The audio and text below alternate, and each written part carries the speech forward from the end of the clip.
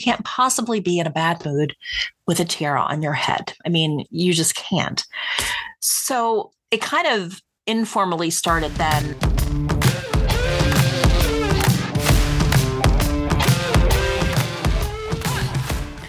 Hello, everyone. Welcome to Making of a Diva. I'm Erika, your host, and today I am going to share my story. And we're gonna do the Reader's Digest version because nobody has this much time to listen to whatever. So, last week I kind of touched upon some of my stuff, but I want you to get a feel for who I am and kind of we're going to get to know each other. I want you to just like, when you hear me, I want you to be like, oh my God, she's like a real person. So I was born and raised in South Jersey, and there is a huge difference between living in South Jersey and North Jersey. If you are from New Jersey, you know that. I was born in Willingboro. I was raised part of the time in Hamilton, and then the rest of my childhood in Willingboro. So I graduated high school from Willingboro, and then I went into the Air Force. So I did the Air Force thing because I had no idea what I wanted to do with my life. The Air Force and me did not get along very well. So as everyone's always like, thank you for your service. I'm like, if you only knew, I was always in trouble. So I learned a lot in the Air Force. So, I did that. I got out. But while I was in the Air Force, I did get married.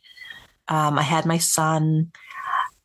Shortly after we got back, we were stationed in Italy for a couple years. Once we got back to the States, we lived in Texas, in San Antonio. And shortly after that, got divorced. I moved up to Kentucky, where my mother and stepfather were living. In Kentucky is where I met my current husband.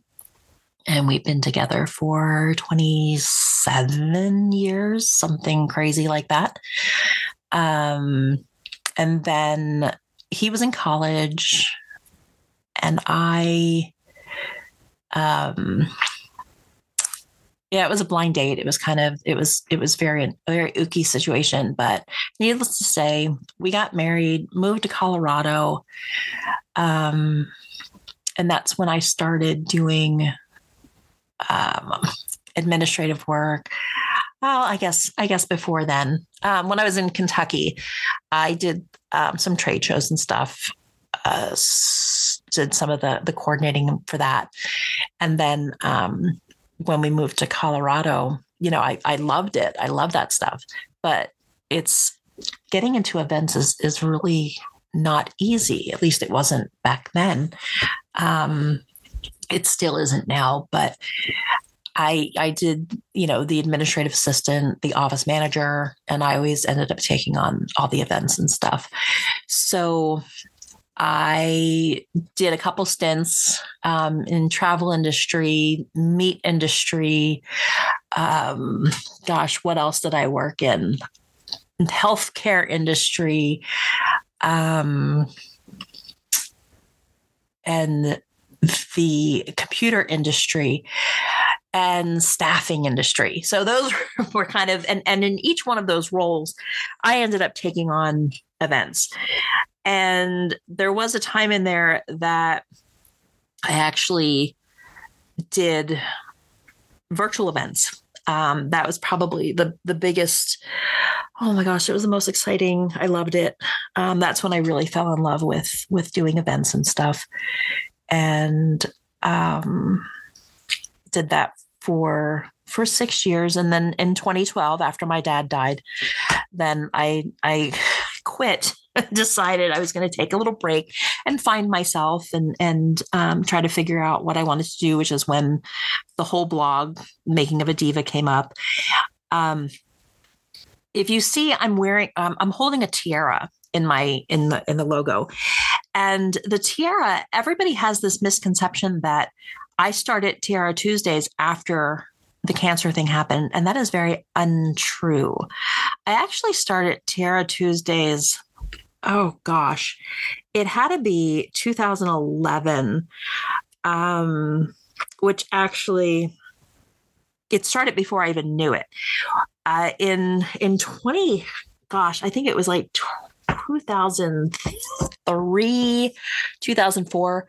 I was working at a place, and my cubicle mate, when I was leaving to go work events, it was kind of like making the big time. They gave me a tiara. And it was my first tiara ever. And it was kind of like this huge, big deal. And I was like, I cried. It was amazing. And I used to wear it around. And then after I had some health issues and I would get depressed. And so probably 2009, my son graduated from high school, and I started wearing tiara around the house every time I got depressed, because you can't possibly be in a bad mood with a tiara on your head. I mean, you just can't. So it kind of informally started then. And then I had surgery. I had a couple surgeries going on. And then that's when it kind of like, I got my first like real tiara. And then I got some of my sister-in-law and my husband's cousin. We kind of, we have the Sherrick royal tiara, and all this kind of just happened. Well, and when I was packing up the house, before we moved up to Montana, my husband had already moved up there. And I would pack the house up wearing a tiara. And I have pictures, because I was so stressed out and I was so upset. I so didn't want to do it. So it made me feel better. So fast forward, I made sure that my chemo sessions were every Tuesday, so that I could have Tiara Tuesday. So anyway, that's the tiara story. So we moved to Colorado. Colorado was wonderful. I had always wanted to live in Colorado. But things as they happen. My husband always wanted to live in Montana. So he found a job up there, went up, started working, like I said, October 2015. I stayed behind to pack up the house and take care of all the loose ends, and leaving my son behind. I mean, he has a wonderful support system down there. He had a girlfriend at the time who is now his wife. And it wasn't, I didn't feel as bad leaving him, but it was still hard. And, the flights from Missoula to Denver are not bad. So I go down there twice a year, and it's really not that bad. As he told me, Mom, even if you stayed here, we'll probably see each other more when you move than if you stay here, which is not untrue, because he was in college. No, he had just graduated college when we left, and he had a job, and he had this serious girlfriend, and, he was starting his life. And there comes a time as a parent where you have to realize that, you're there for your kids when they need you. And then you have to let them go. So I think overall, I think it was a very good move. Yes, it was hard. It was very hard. But I think overall for everyone, it gave him the space to become his own person, to develop, they've developed a family. I have a grandchild. I love him.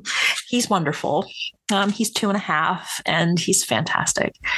But, from stressful comes good. So I've always been the type of person that has looked at the positive side. So anytime anything bad happens, and I've had a lot of bad happen in my life, I always look at, okay, well, what am I supposed to learn from this? And then really think about, all the different aspects of it and how I can, I don't want to say the term make lemonade out of lemons because I hate that whole thing, but it's how I can make a positive situation out of a negative situation. So, after I got to Montana, I had a doctor's appointment because right before I'd left, I had found a lump on my breast. And I was like, well, that can't possibly be because I don't get that kind of stuff. And we didn't have insurance at the time because my husband had just moved. You don't have insurance for like 3 months and, into the job. So I had to wait. Well, I got up there, did the mammogram. Nothing showed up on the mammogram, which was disturbing. Then the ultrasound, and nothing really showed up on the ultrasound. And the doctor's like, well, I know there's something there. So we went weeks of testing and biopsies and just trying to get medical records from Colorado.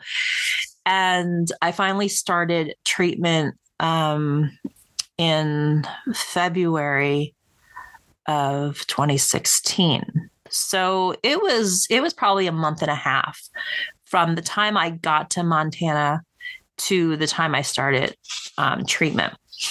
At the time, we were living in apartments across from the hospital because my husband works at the hospital.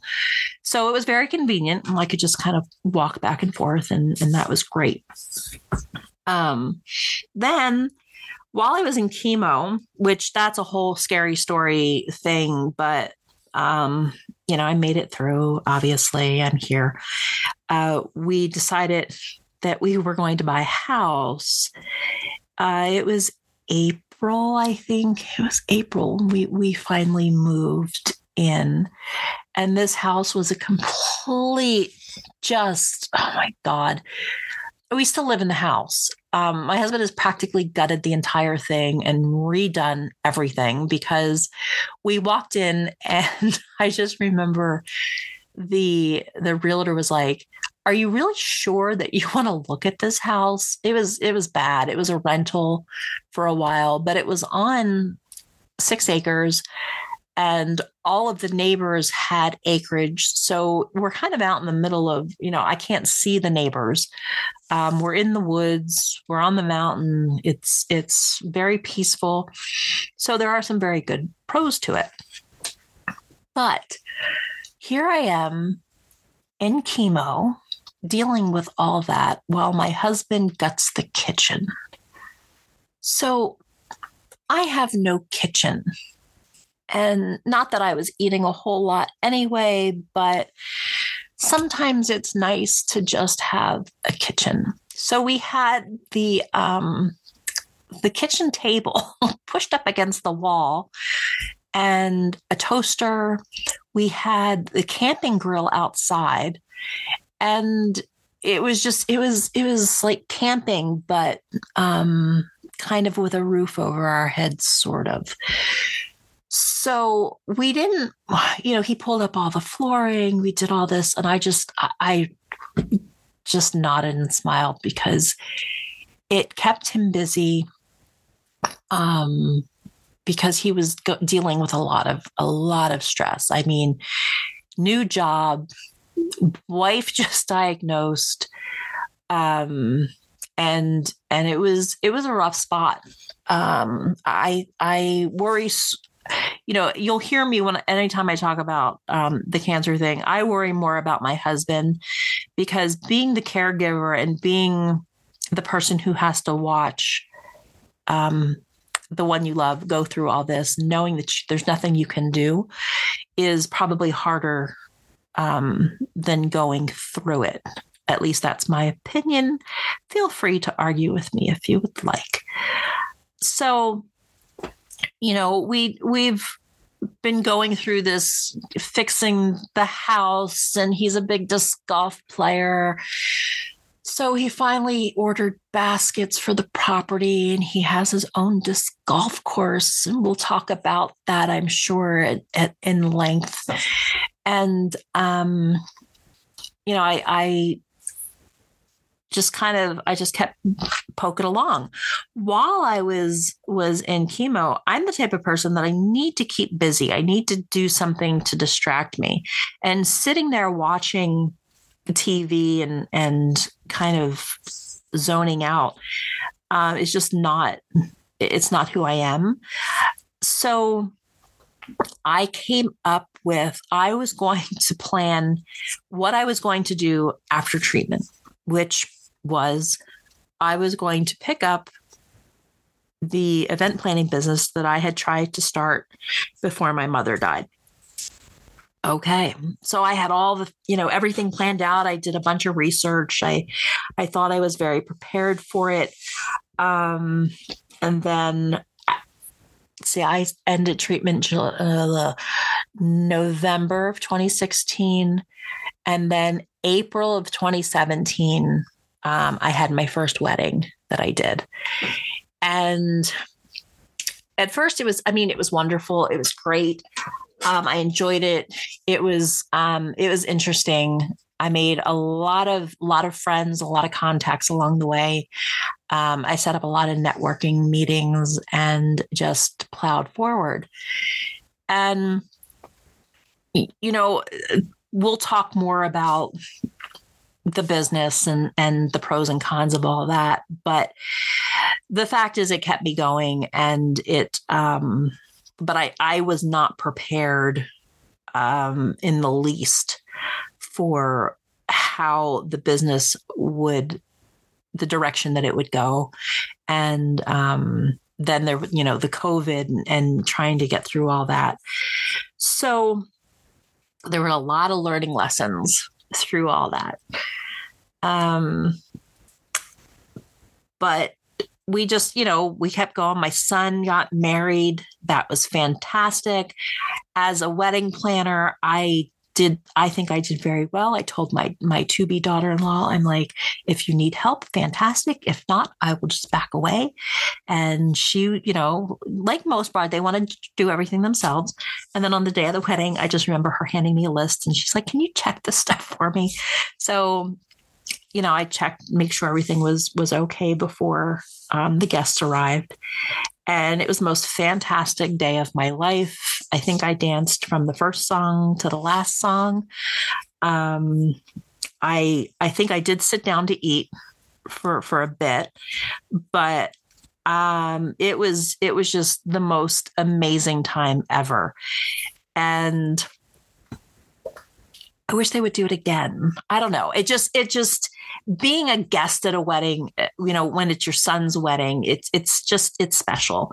So I always have a special place in my heart for the mothers of the grooms, just because they get overlooked. I mean, the fathers of the grooms get overlooked probably more than everybody, but the mothers of the grooms kind of play second fiddle to the mothers, the brides, and the fathers, the brides, and everything else. But so they stayed in Colorado. They're still there. My grandson was born in 2020, so during COVID, and I went down there to be with them, to help out during all that. And things are going good. Things are just absolutely fabulous. And then I was supposed to change meds for something. And I insisted on having them check my heart, just because I have a family history of heart disease. So I wanted just, I was just like, humor me, let's just check it to make sure, no big deal. So I go to the cardiologist, and they actually did a CT with contrast so they could actually see my heart pumping. And they did this, and then I get those results, and there's words like metastatic and all this other stuff. And I'm like, it didn't hit me. And I'm like, I don't know what that means, but because I was so worried about my heart and my lungs that's what I was looking for. So this was before Thanksgiving, and we were going down to see the kids for Thanksgiving and go to another wedding, which I was a guest at, which was another amazing wedding. I loved it. And so my daughter-in-law is a nurse, and I'm just like, she's like, "Are you okay?" So I was telling her, just kind of heads up. I don't know what's going on, but I'm just kind of freaking out a little bit. So, when I got back, we did some more tests. We did a PET scan, and yeah, that's when I got the report back, and it was confirmed that the cancer had moved to my sternum, my pelvis, my ribs, my spine. And I was like, oh, well. So when you get news that you have metastatic anything and stage 4, and people are like, oh my God, the first thing you think is that you're going to die within the next couple months.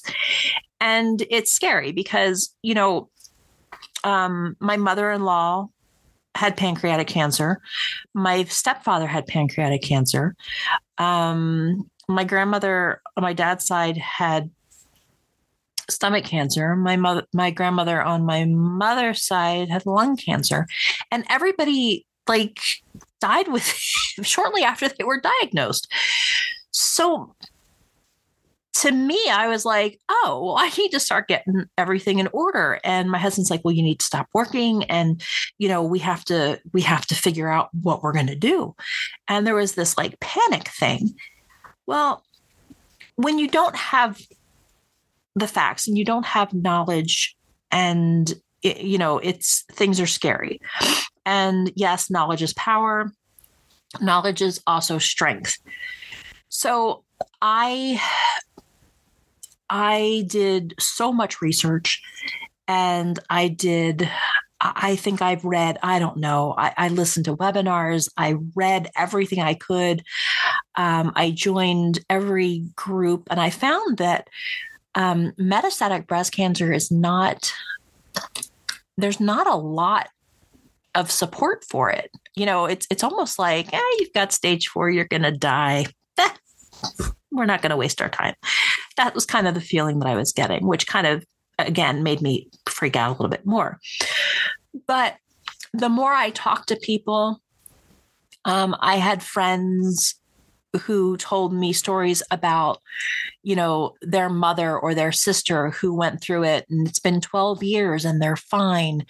And, the more people I started talking to and the deeper I got into it, the more I realized that, they give this range, because the first thing you do is when you're diagnosed for cancer is you're like, oh my gosh, how much time do I have?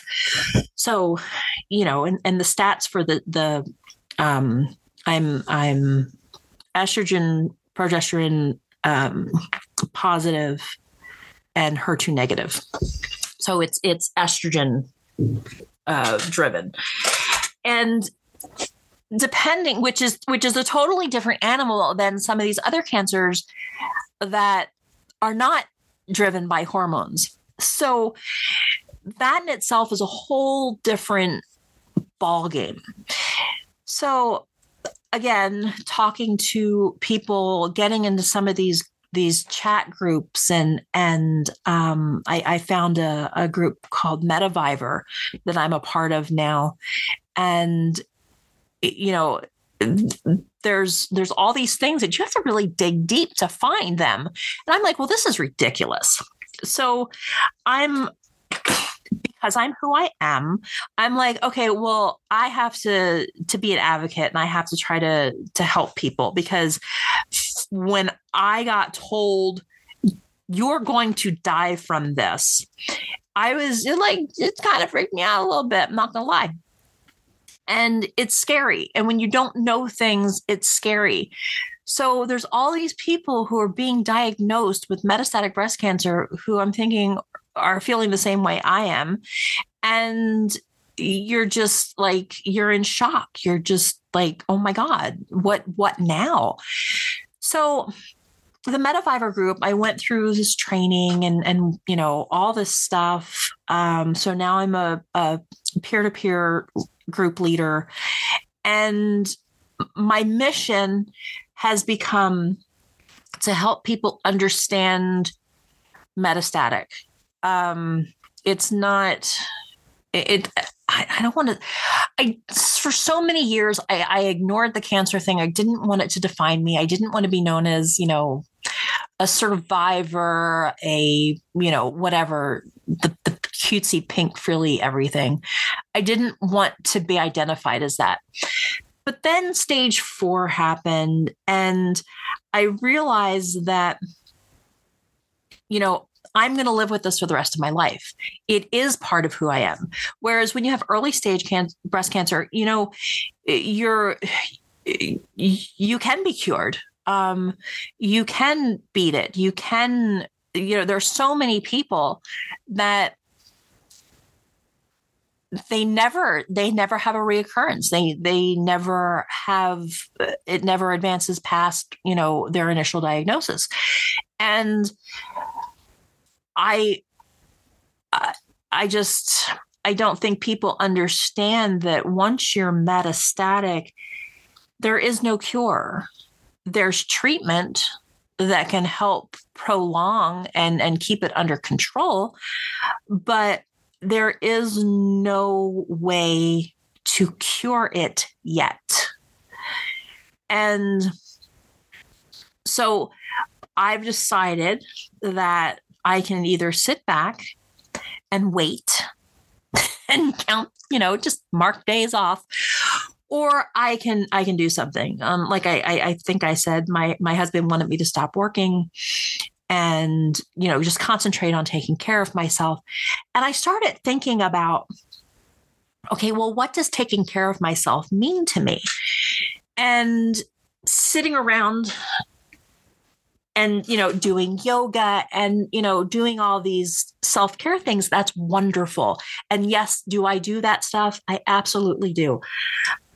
But I need to keep going. And I told everybody when I announced this that I'm going to keep going until I can't anymore. It's to me, I'm looking at it as having a chronic disease. I again, talking to my cousin, because, we have to like rationalize everything out, that people who have AIDS, I don't know a whole lot about it, but I don't necessarily think there's a cure. There's a treatment that keeps you, that keeps everything. MS, there's all these different diseases, lupus, that there's treatment for, to keep you going and to help with your quality of life. And I am looking at metastatic breast cancer the same way. If I had pancreatic cancer or lung cancer, I would be saying a lot of different words. But because it's breast cancer and it's in the bones, I really, really think that if I slowed down, it would hurt. It would hurt me, and it would not be taking care of myself, and it would be completely against everything that I was trying to accomplish. So, because exercise and moving is very important. So that's what I'm doing. And, as I was going through what am I going to do? That's, again, we're coming back to this podcast where, I want to get into, I want to talk to people. I'm a social person. I want to talk. I want to have people on. I want to pick brains. I want to share information. So that's kind of my story, from from birth till now. I know I said Reader's Digest. Trust me, that was Reader's Digest. So hopefully my first guest will be my cousin, who, like I said, I'm going to talk a lot about. So we're just going to put him on first thing so that you can, when I reference him in the future, you know what I'm talking about and you'll have a better sense of what's going on there. So if you have questions, if you have comments, you can write them in the comment section. You can go to my page, erikasherrick.com, and you can send me a message there, or you can send me an email at Erika, erika.sherrick, SHEREK, @gmail.com. Thank you for listening today, and go work on your inner diva. Bye-bye.